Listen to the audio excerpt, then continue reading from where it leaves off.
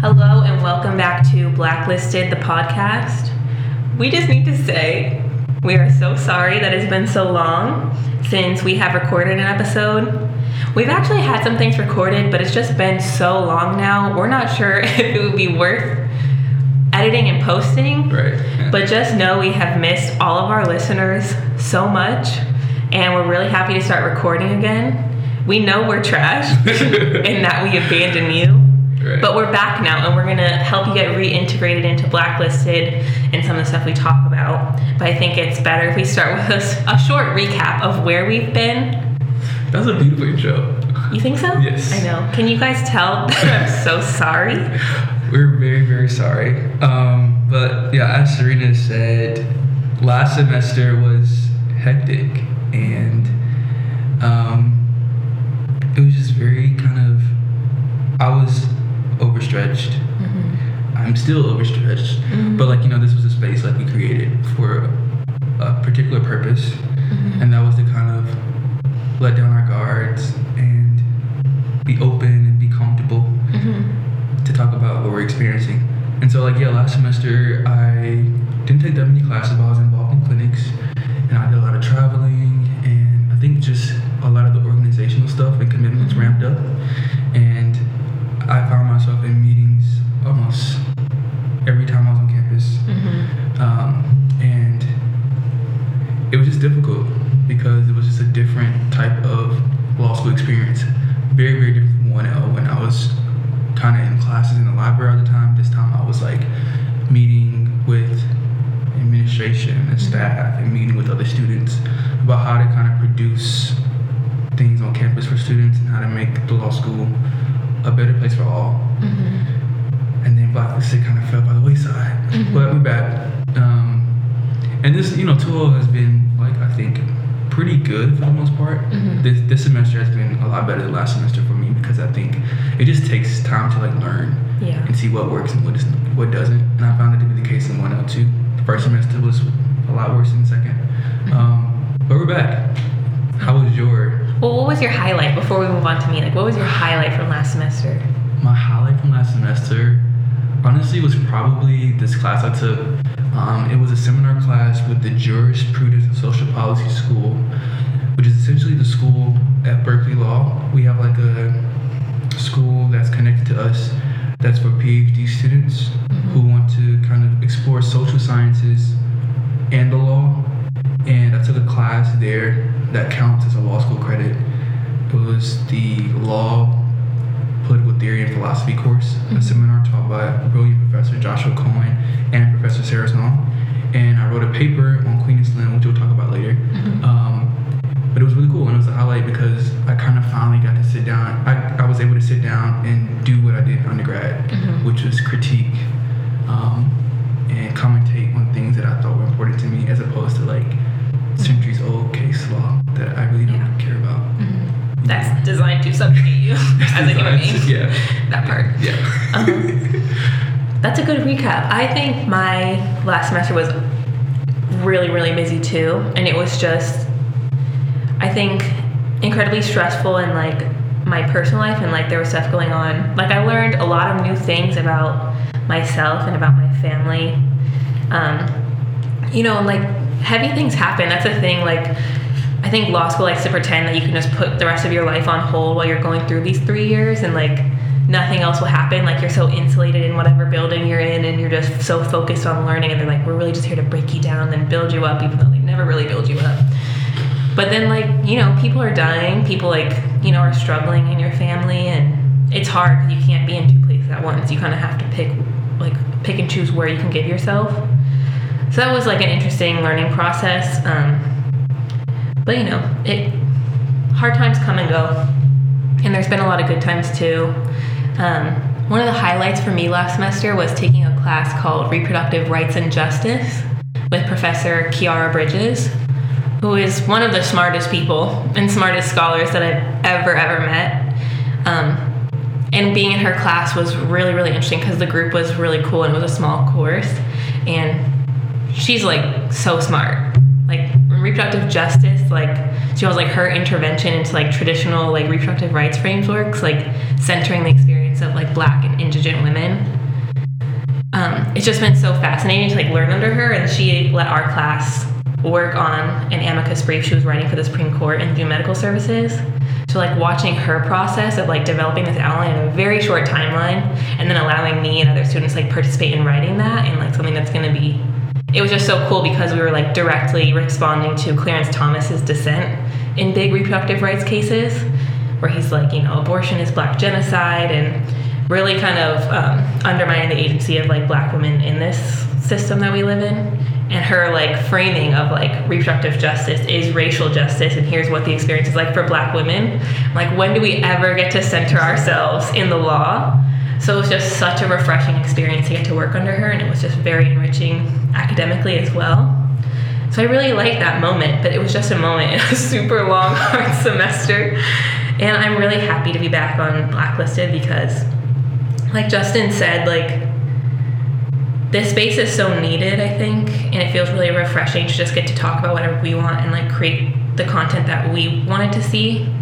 And it's kind of like therapeutic in a way too, that we can just like talk about what we're going through and hopefully, I don't know, like speak to the experiences that other Black students or students of color may have and help out future law students on their journey. And it feels really good to be back in this space. Yeah.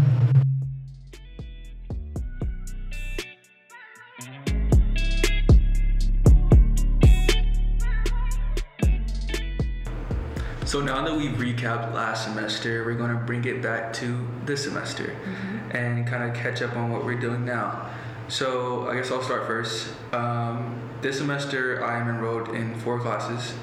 I'm enrolled in the Constitution and Capital Punishment, Administrative Law, Evidence, and Professional Legal Responsibility.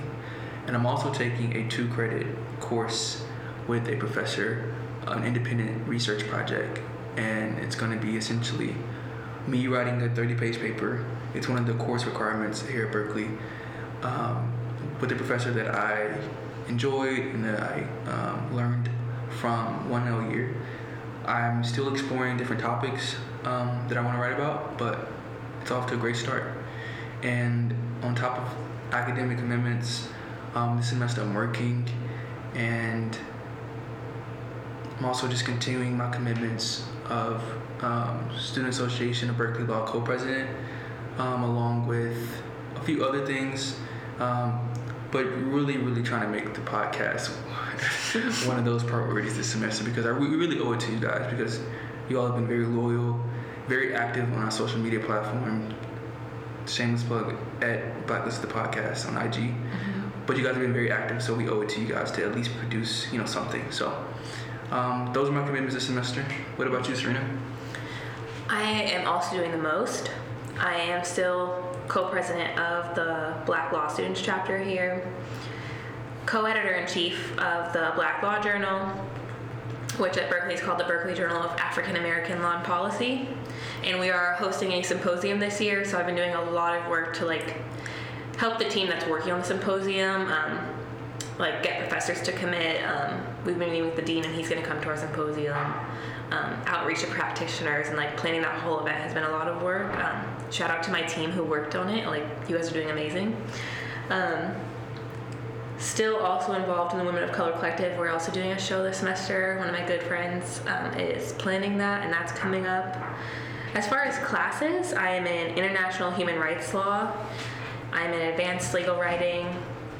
I am in Critical Theories of Legal Education. I'm also doing the International Law Clinic at Berkeley, which is so much work, and it's been taking a lot of time, but also, like Justin said, I want the podcast to be in the mix as well, because we really enjoy recording. So hopefully we can keep that going. And we wanted to start off, now that we've kind of done our introductions, our recap of where we've been, introducing what we're doing right now, because we're in the second semester of our 2L year. We want to kick it off with Rosebud and Thorn, which y'all are familiar with. So Justin, you can go first. Cool. I'm still thinking about mine. Okay, so I'll start with my rose. I think this semester, maybe a little bit towards the end of last semester, I'm really beginning to enjoy living in the Bay. So it's taken about a year and a half, but I think I'm starting to find my different enclaves and like places I like that pique my interest. And so there are a few bars in Oakland that I frequent with my roommates and other friends. Shout out to the I'm plugging and shouting out the Red Bar in Oakland, or the Ruby Room in Oakland. It's a really cool bar with like neo soul music and like alt R&B, and like the entire bar is lit with like red lights. It's like really cool. They have really good music. And also like visiting SF and like going to the museums and like Dolores Park. It's probably just my girlfriend getting me out of the house now, which is like really cool too. But like I'm really enjoying the Bay, so I won't be coming here or staying here after graduation. So I think it's just good for me to enjoy it while I'm here at least. Mm-hmm. That's my rose. My thorn, I think, is just like, once again, balancing all of these different things going on. So like professors during this 2 year are not holding back on the readings. Like there's still a lot of readings. So we have like biggest myth of law school that it gets better after the first year. Like no, it's just, if not more, the same amount of readings that you have 1 year on top of other responsibilities. So just kind of finding that balance and also trying to like, get a bag and like work too. It's a lot. So just finding that balance, I think that's one of my thorns right now, but there's always room for growth and I'm learning. And then a bud, I'm definitely looking forward to our admitted students weekend here at Berkeley, which is going to be from March 12th to March 14th. We're going to have students who have been admitted to Berkeley Law for the 2020-2021. Wow, we're 3Ls. Yeah, 2020-2021 academic school year. We're going to come in as 1Ls. They're going to come to Berkeley and visit us, and hopefully we can sell Berkeley to them and get them to come and bring their tuition dollars. But I'm really looking forward to that because a lot of my friends who I did some pre-law programs with have been accepted and admitted into Berkeley, and I'm looking forward to seeing them and kind of, doing the LaSade, the Law Students of African Descent gala, and just kind of seeing all of that Black excellence, pre-legal excellence in one room. It's such a beautiful thing. So looking forward to that, and also looking forward to spring break. And this year I'm going to Costa Rica. And I've never been to Costa Rica, never been to Central America, so looking forward to that. Are you going by yourself or are you going with a group? I'm going with my girlfriend. Oh, fun. Yeah. She really does get you out of the house more. I'm getting her out of the country. This is her first time out of the country, so. Oh my gosh. Yeah, she's super stoked. Shout out to you. You know who you are. I won't say names because that's your business. That's a lie. My thorn is just my schedule. I have an insane amount going on this semester, and it is really hard to manage. Just like deadlines that I get at 11 p.m. that are due the next day, it's... Is that from your clinic? Sometimes from clinic, sometimes from other stuff, but it has just been... it's been really interesting figuring out how to manage that on top of all the other stuff I have going on. So law school is not always forgiving to human beings. Yeah. So there's that. I'll tell you all about that at Admitted Students Weekend, but I'll tell you the truth, My rose, I have a couple roses. So there's like two things. Like one is just like personally, I feel very in tune with myself lately. Like, I've talked about this a little bit before, like you guys already know, like I love reading, I love writing, and I've been writing so much. Like I've written every single day since August 1st of 2019. Like I always like wrote sporadically in between that, but every single day I've been writing so much, and I've been painting more lately. Like the past 2 months I've like really gotten back into it, and it feels like so good to just have that creative outlet again, because I think that was so necessary, especially like given the really hard last 2 semesters that I've had, like this one and last one. It's just felt really good to be re-inspired again. So I'm cool. Loving that. My other rose is that I went to dinner with one of my 3L friends last week, and he is just really the best. And it was also really refreshing to talk to him and sit down together, and we're gonna be going to the same firm, so having a conversation about our lives and our perspective on the type of work we'll be doing. It was just so nice, and he's hilarious, so that was really fun. And then my bud that I'm looking forward to is I'm also going on a spring break trip. Let's go. That I just planned. I'm going to Japan. What? And yeah. So I'm flying by myself, but I'm going to be meeting one of my really close friends, Sierra, shout out to you, over there. And I'm really excited because we're going to just do all the stuff we can. We're going for a week. She lives there right now, so she's kind of used to it. So I have a place to stay. Yeah. So that's how I was able to make that work. Yeah, so I'm really excited to see her because I think she moved in 2019, and I don't know, we had been spending so much time together that it was hard to say goodbye. So I'm happy that I'm going to get to see her again because I love her so much. That's really cool. And yeah, and I think it's a huge move to move to a whole new country that you've never been to before. So I'm really excited to see what her life is like over there and explore together.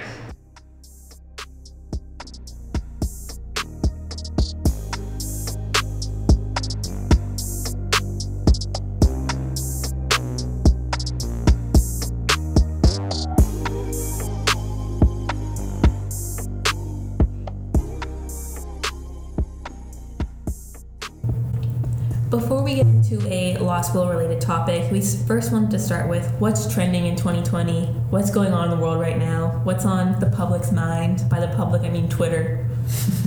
So we just wanted to what's going on right now? What are the big topics we can talk about? Yeah, so what it looks like on my TO or timeline is... That was specifically for our parents to understand. Yeah, sorry. Everyone else what TO means, but Dwayne Wade and his daughter.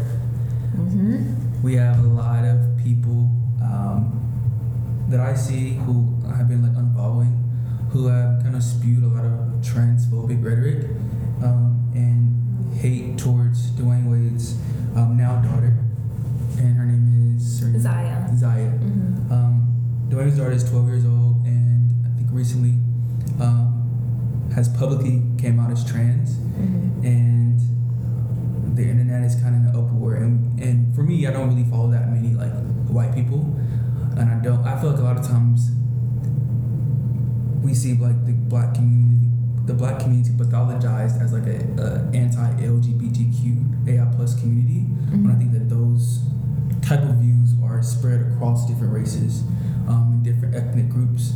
But from what I can see, a lot of black people are kind of spewing this hatred and rhetoric, and that's because I mostly follow black and brown people. And so, yeah, it's pretty much what social media is talking about. Mm-hmm. How do you feel about it, Serena?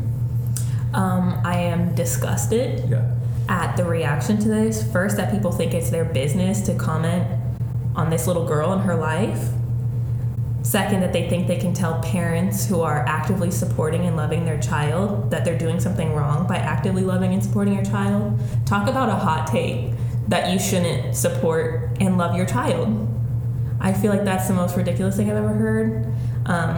And just knowing how dangerous the world can be to black and brown trans people and how incredibly targeted they are, it really disgusts me deeply that there's been such a public and widespread backlash to this person, this little girl owning who she is and being brave enough to say that. It really deeply frustrates me, but I support her unconditionally, just like her parents and her family, as they should. I've also seen an interesting conversation about people are why are we praising Gabby Union and Dwayne Wade for supporting their child? That should be the bare minimum.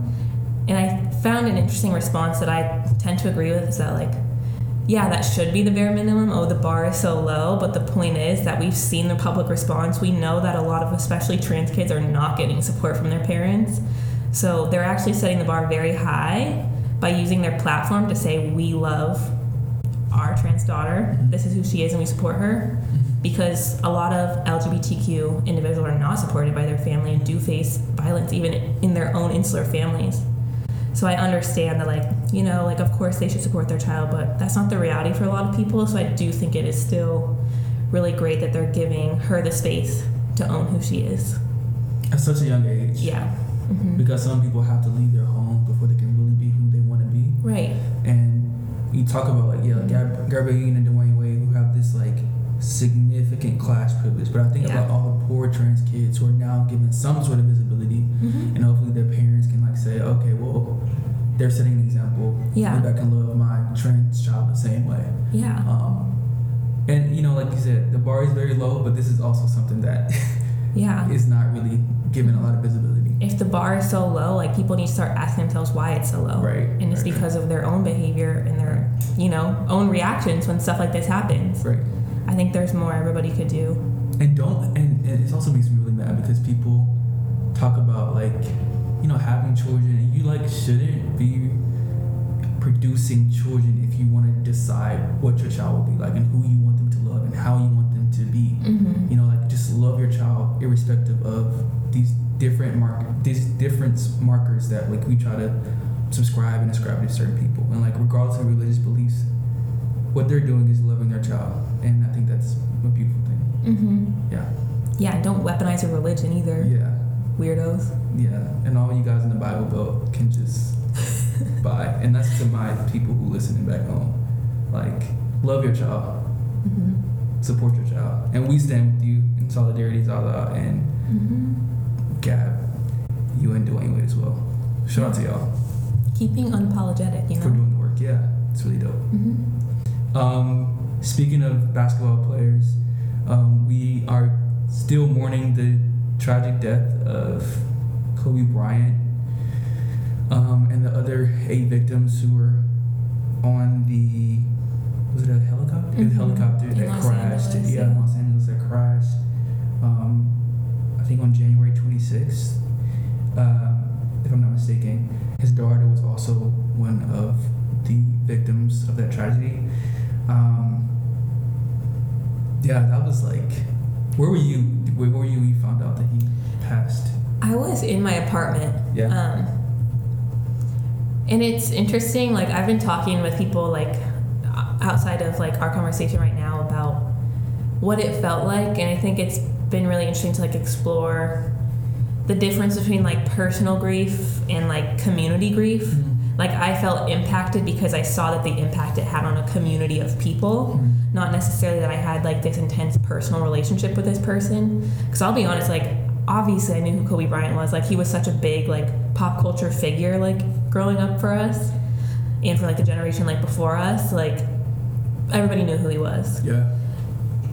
But I didn't follow him or his career after basketball ended for him. I didn't follow his family, But it was still very shocking news.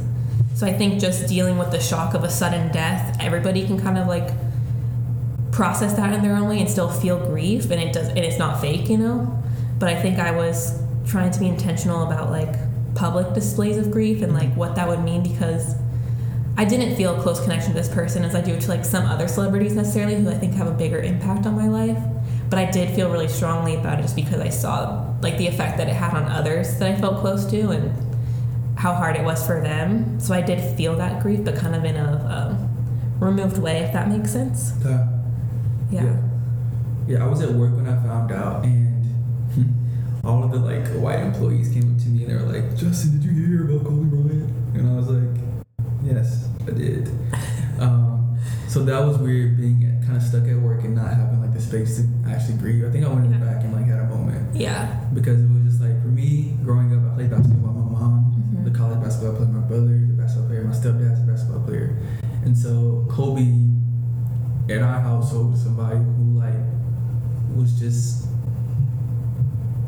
an expert of the game, and his basketball IQ was unmatched. And he was kind of somebody that I looked up to. I had so many Kobe jerseys growing up, so many Kobe shoes, and it was just like he was kind of immortal to me. And so for him to kind of go out in that way, it was just like very humbling, and I became very appreciative of life and realizing that, like, regardless of what I have going on in my life, regardless of all the things that I find to be like burdensome and heavy responsibilities, I do have life, and it can be really taken from you in the blink of an eye, like it was for them. And so, yeah, like you said, it was just a public kind of display of grief from, I think, particularly our community, but his impact was felt across the world. And, he did receive a little backlash afterwards. So, like, we have a lot of commentators and journalists who have explored the range of Kobe Bryant's legacy, and Gayle King was one of them in an interview with Lisa Leslie, one of Kobe's longtime friends. She's a WNBA player for the Los Angeles Sparks. Gayle King made some remarks or questions. She asked some questions, some prompted questions about Kobe's rape charge, which was in the early 2000s, and had a conversation with Lisa Leslie, and the news station kind of took that clip and posted it online, and she received a lot of backlash on social media for kind of bringing it up and surfacing some of those moments in Kobe's life. And she received a lot of backlash too for that. And so one of the worst, I think, most obscene comments was from Snoop Dogg, who has now issued an apology towards her. But like, how do you feel about that? I think it's so complicated. Yeah.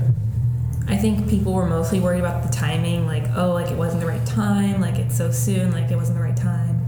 But I also am concerned that, like, when is the time for survivors to like have their space and like state their truth as well? Yeah. I think it was very sensitive because it was a sudden death and it shocked a lot of people, so I think it was even like more exacerbated, just like the sensitivity. But I think like hard conversations tend to get pushed off and then never brought up again because it's just no longer relevant after the dust settles. Yep. So I think I can see both sides in that way. I'm not really sure where I come out on it, but I definitely would never want to be in the position of trying to silence survivors who are maybe re-traumatized by certain figures or certain stories. I wouldn't want to silence their ability to state their truth, but I do understand, like, it's hard when you are a public figure and like your family needs space to grieve, or like people are very upset. Like, I don't think there's an easy answer to it, or that I could definitively say what the right answer is. I just want to hear your thoughts, because like for me, one thing is Bill Cosby.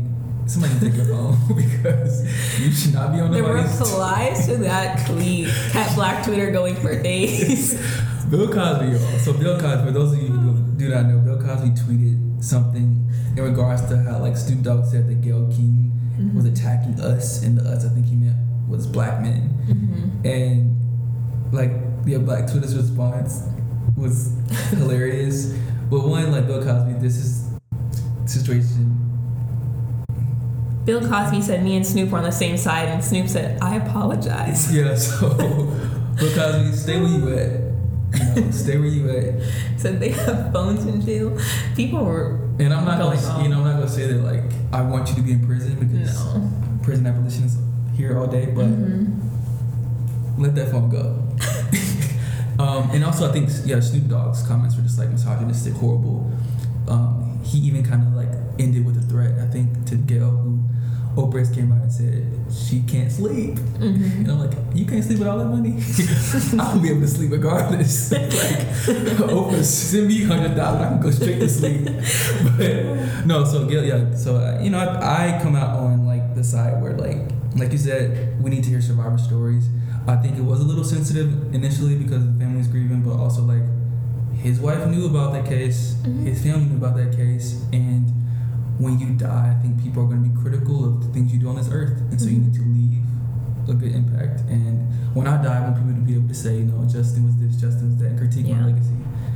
We're not all like perfect human beings, and something as egregious as that needs to be discussed.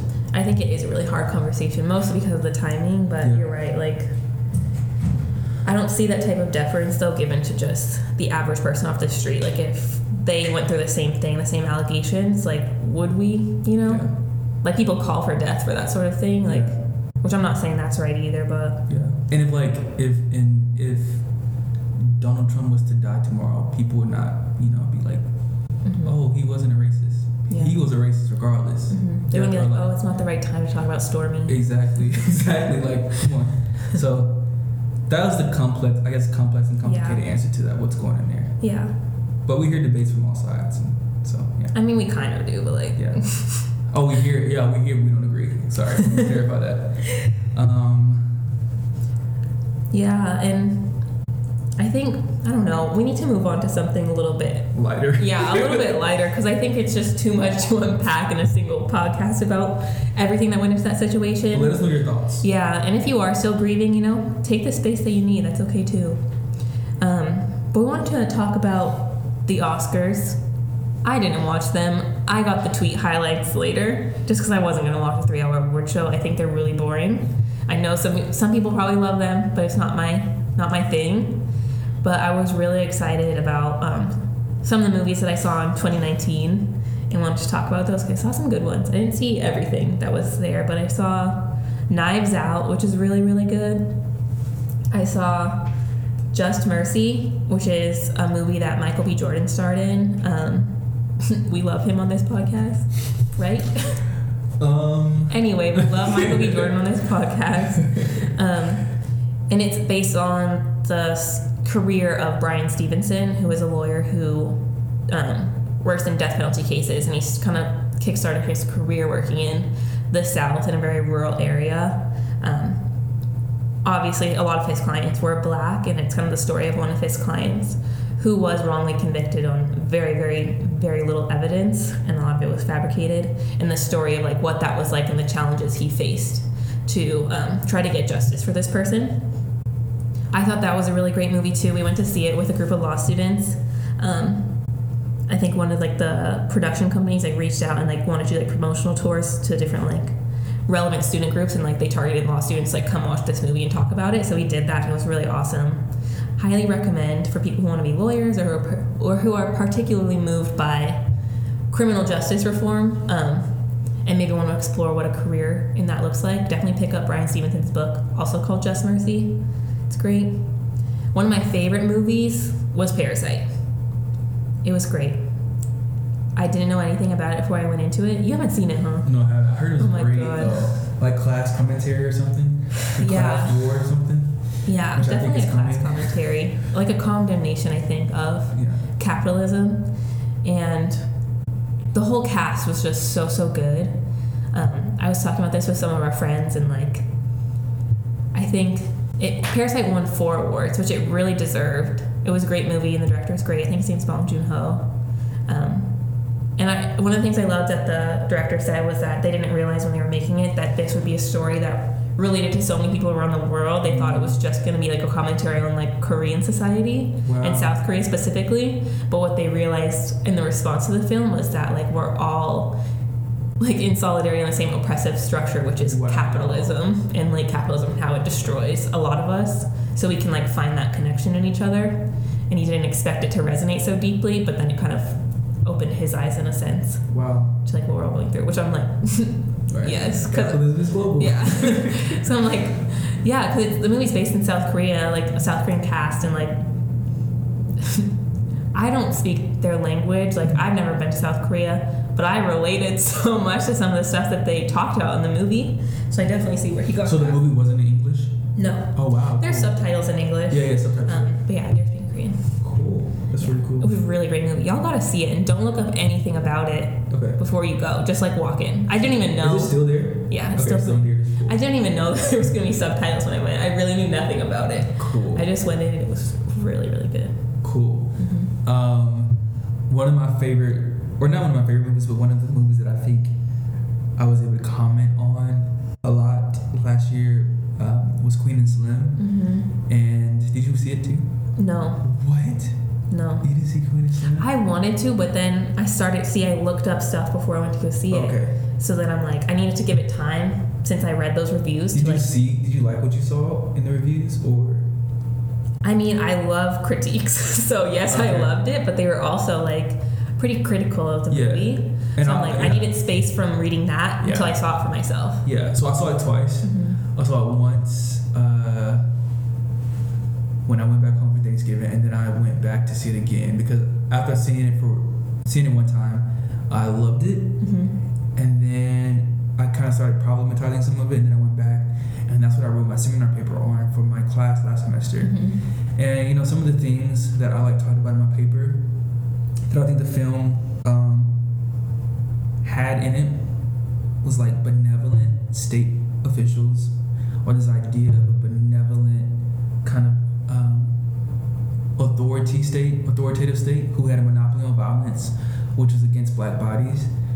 So this idea that state officials were helping these kind of like black fugitives make it through this kind of reverse escape down south towards quote unquote liberation and freedom. Also discussed like how Lena Waithe, who was the director of the film, she went into a lot of interviews discussing how she wanted to play with different themes. And so she played with a few themes, and some of the themes I thought it was too risky to play with in a post Black Lives Matter moment where we're still kind of grappling with police brutality and state-sanctioned violence against black persons. But like a scene where she has like this black kid murdering a black cop, like, you know, those type of moments that I think leaves your viewers kind of open to like critiquing the Black Lives Matter movement in a way that I don't think is justifiable. And so my paper kind of just exposes different things, and it's kind of like a film critique. But the movie overall, like, it had, you know, dark skin representation on screen, which is a problem that Hollywood has. And it kind of does deal with this moment, I think, in a way that is beautiful and is beautifully shot as well. But it does also have its faults. So, yeah, that was my favorite movie of 2019. And hopefully there are a lot, you know, more movies this year. And do we know, like, are there any like black films coming out this year that we're excited about? Well, I just saw The Photograph. I didn't like it that much. Insecure is coming back though. Okay. This year. That'd be good. And I'm really excited about that. Yeah, I haven't heard anything positive about The Photograph yet. Yeah, it's not. But you know, it's okay. There can be mediocre black rom-coms, you know? Yeah. That's fine. Yeah, that's fine, because we have a lot of white mediocre. Right, like there's like 3,000 movies with Katherine Heigl. It's like the same plot, you know? Like a different white man as her co-star. That gets into the whole, like, we don't have to always be excellent. Yeah, you're right. There can just be regular movies. Yeah. Like Us was a regular movie. Very regular compared to Get Out. Compared to Get Out, yeah. Oh, what about Tyler Perry's little Netflix film? What was it called? Stop. I forgot the name of it, but you and your budget, you need to hire black screenwriters and black people to review your stuff, because that was trash. And you had screenshots that you wanted to put on screen as messages, and we saw the screenshot. So that is not good. So Tyler Perry, let's go back to the writing board. Oh my God, we gotta move on. Okay, bye.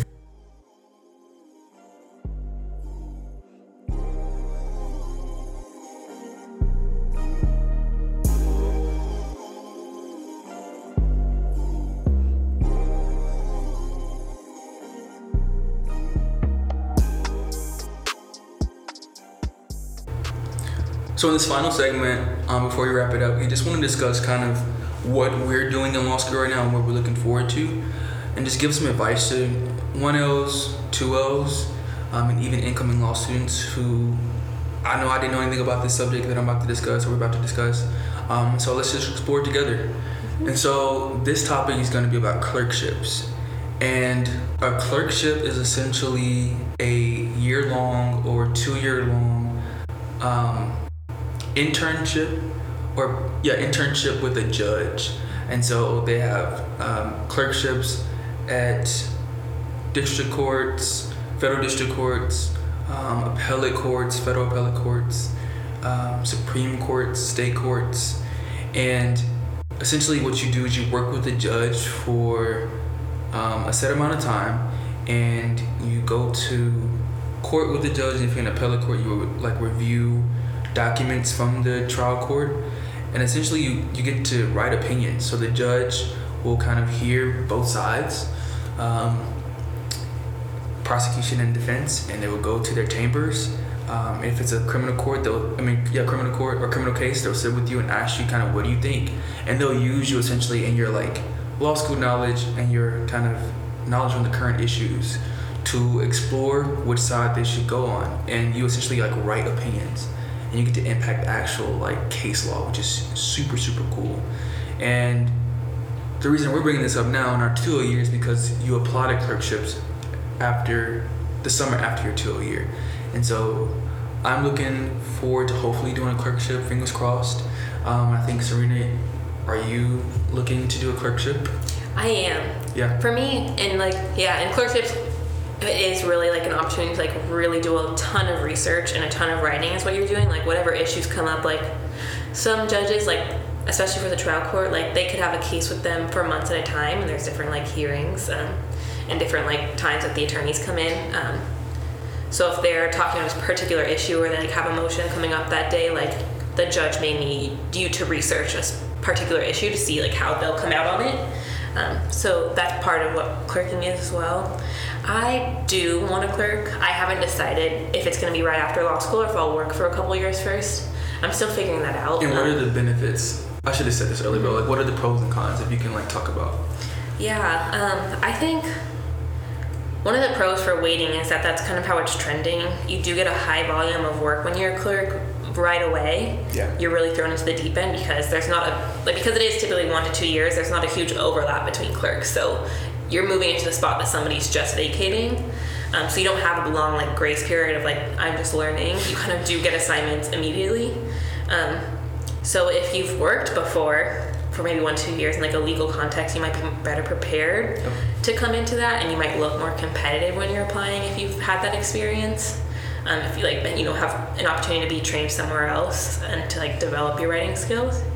But some people don't prefer that option. They want to like start clerking right away, right after law school, which could make you competitive for other jobs that you're trying to apply to.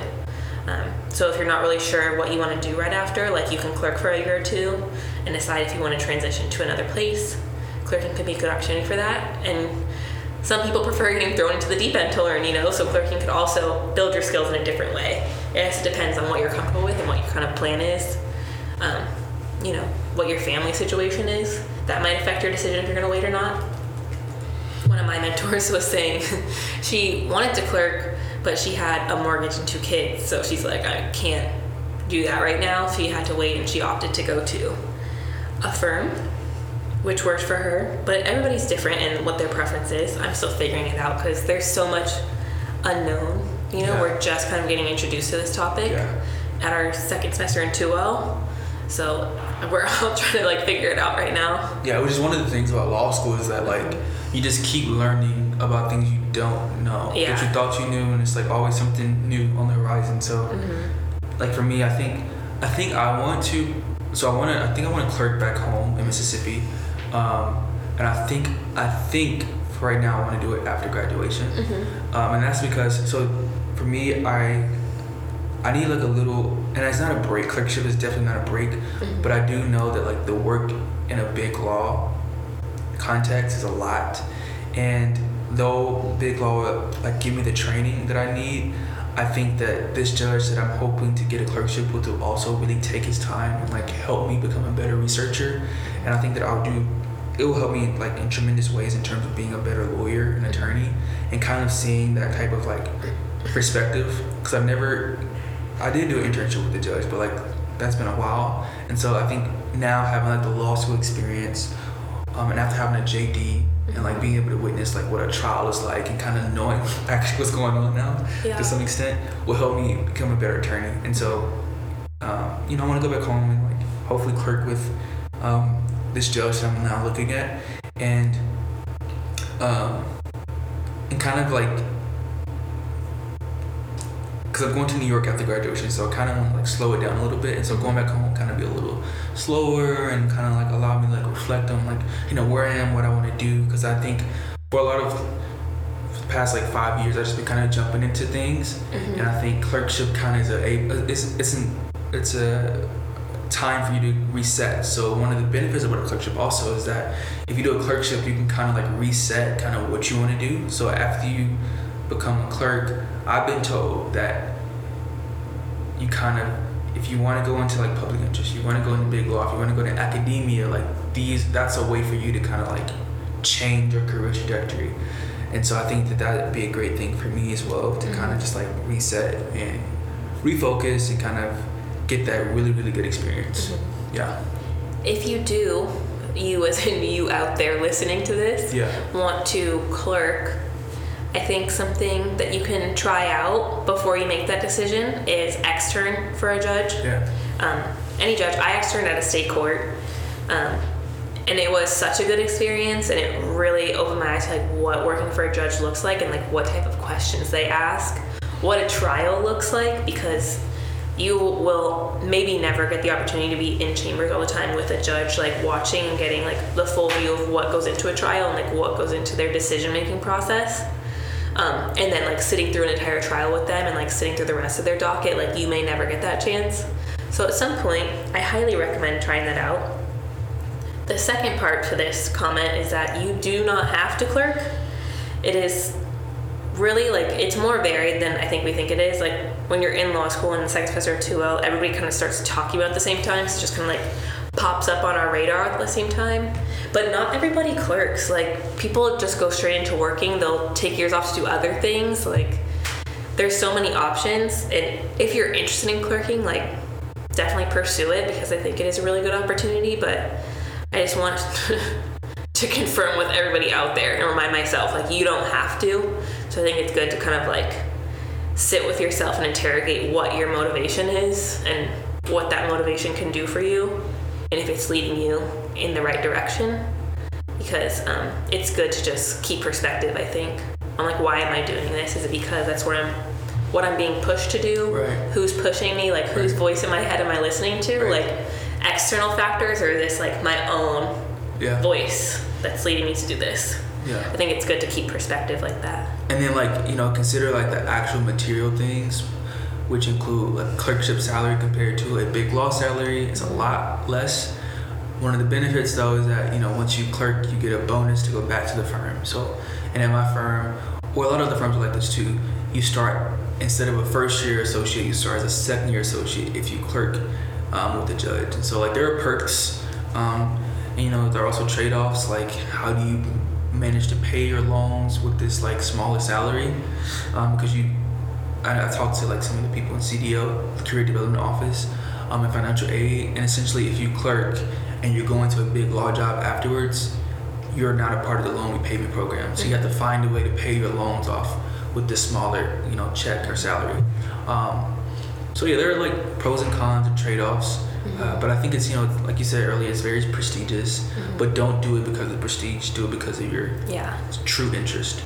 Something we talked about like before we started recording too is like this conversation about clerking like amongst our peers and amongst like the community of lawyers. Like different people have different motivations, right? So like you could want to do it because it really does help you develop as a lawyer, as like a legal researcher and writer, and like you'll be thinking hopefully critically about a lot of the stuff that you're grappling with. Some people purely do it for the prestige because it looks good on your legal resume and it gives you like that boost if you're going somewhere else after. People like tend to respect that you've done a clerkship, especially if it's a high level clerkship. And I think it's another thing that's just complicated. Like it's not wrong if prestige is what you're after, if you're using it for something that matters to you, you know? But if that is your sole motivation and you think you'd hate clerking otherwise if you weren't going to get that prestige that comes with it, why are you doing it? You know? Yeah. I think there's a lot of things that we're pushed to strive for that are essentially meaningless things, you know? Like just little hallmarks that we're supposed to collect along the way in law school to like prove that we're smart enough or good enough, or more specifically better than our peers. That really, I think, is just damaging in the long run. So prestige doesn't have to be a negative altogether, but if that's your only motivation, why? That's what I would ask. That's the kind of things I ask myself when I'm like thinking about why do I want to do any of these things? Like, yeah. Yeah, and when you pick your judge, make sure you ask yourself why this judge, because like we just last week, a woman came forward who was a clerk for Judge Reinhardt, who is now deceased, at the Ninth Circuit Court, and she clerked for him. Her name is Olivia Warren, and he essentially sexually harassed her during her clerkship. And so we do have these judges who are in these lifetime appointments, you know, as we discussed when we weren't recording, and it's really hard to hold them accountable because of the way procedurally that the Constitution has like subscribed to them this essential like lifetime tenure. And so when you choose a judge, make sure you have vetted the judge just like they have vetted you, and you know their decisions, kind of know them as people, because you'll work long hours with them, and you'll work long hours with your clerks, other clerks, your co-clerks. And so so make sure, like you said, just make wise and informed decisions and don't rush it. Yeah. I think that's really good advice.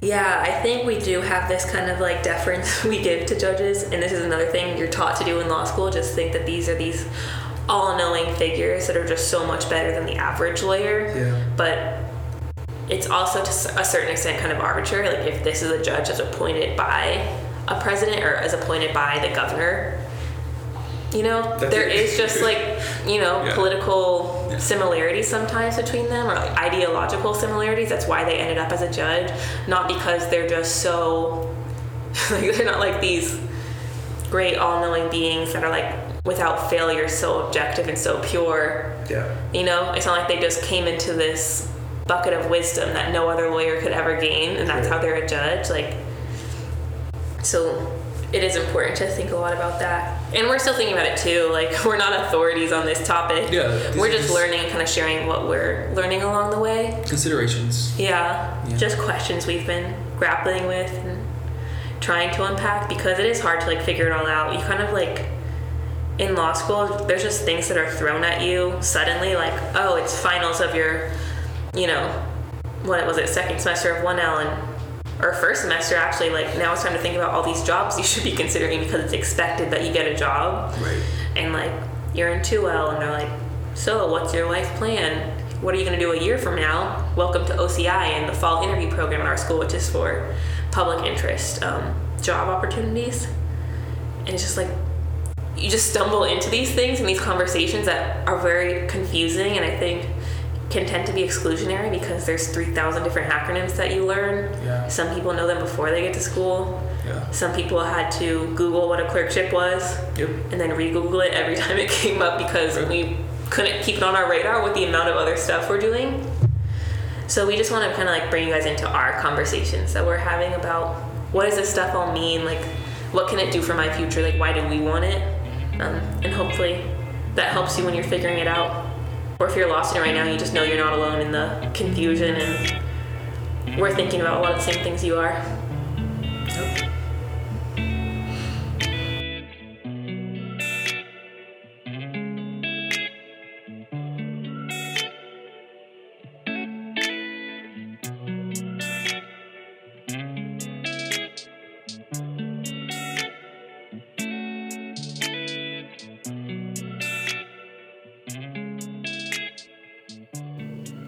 Alright, so that was this episode. We're going to wrap it up really quickly.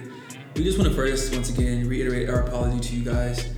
We have a tremendously loyal fan base, and we are going to recommit ourselves to producing great content for you guys. And so follow us on our Instagram at blacklisted.thepodcast, BLACKLISTED.thepodcast on Instagram, and DM us your thoughts, your opinions on what we say. Critique us if you want to. I'm open to critique. We're open to critique. But just look out for more content. We're going to be posting flyers around the school, and hopefully just opening up this conversation to more people. Yeah, you can critique us, but be constructive, because I'm really not trying to be attacked on Instagram comments. Yeah. But we trust you guys. You guys have been very thoughtful in like how you've engaged with us so far, and we really appreciate that. And like hearing from you, and like when we ask on Instagram like what type of things you want to hear, like what your experience has been, that's always been really interesting for us to look at. We wanted to end the podcast today by saying Happy Black History Month. It's still currently February. We've been reflecting on Black excellence this month. Hopefully you have too. I'm sure they have. Anyway, we want to give a shout out to our friend Bakari, who is also a 2L at Berkeley Law. He's just an all-around great guy, and I feel so proud to know him and to work with him. I want to give him a shout out specifically because he organized a food drive for the Black law students to participate in, and got some of the other people in the school involved as well. And He got a certificate back today from the Alameda County Food Bank for over 140 pounds, I think, of food that was donated. So he did such a great job on top of everything else he does. So I want to say thank you so much, Bakari. You're awesome and keep doing great work. And we wanted to end it on a quote that he used in his promotional materials for this, which was really great. It's from Martin Luther King Jr. It says, "I have the audacity to believe that peoples everywhere can have 3 meals a day for their bodies, education and culture for their minds, and dignity, equality, and freedom for their spirits."